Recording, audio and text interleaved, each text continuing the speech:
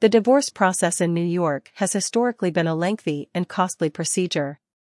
As a fault-based divorce state, one spouse had to allege the other at fault for the divorce under specific grounds. The only other options besides fault-based grounds were to separate for a period of a year under a separation agreement or judgment. In the state of New York, we traditionally had 6 different grounds for divorce. Depending on which grounds the spouses alleged, it determined the requirements for the divorce. Traditional fault-based grounds include cruel and inhuman treatment, or the mental or physical abuse of a spouse. Abandonment of a spouse for a period of 1 year.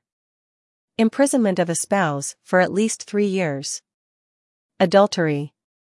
Judgment of separation when spouses have not lived together for at least 1 year under the terms of a decree of separation or judgment of separation. Separation agreement when spouses have not lived together for at least 1 year under the terms of an agreement of separation.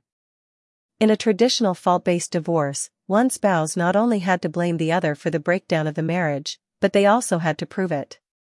Litigation and fault-finding often made divorce far more acrimonious, time-consuming, and expensive than it needed to be, often leading to extensive New York City divorce lawyer fees. But, as of October 2010, New York became the last state in the nation to finally enact a no-fault divorce ground. Now, marital partners may seek a divorce if the spouses allege that their relationship has been irretrievably broken for a period of at least 6 months. The ease and relative speed of a no-fault divorce. While the other fault-based grounds have not been eliminated and some couples still use them, divorcing spouses in New York can now take advantage of a no-fault divorce. If one spouse seeks a divorce alleging the marriage has been irretrievably broken for at least 6 months, there is no need for defense by the other partner.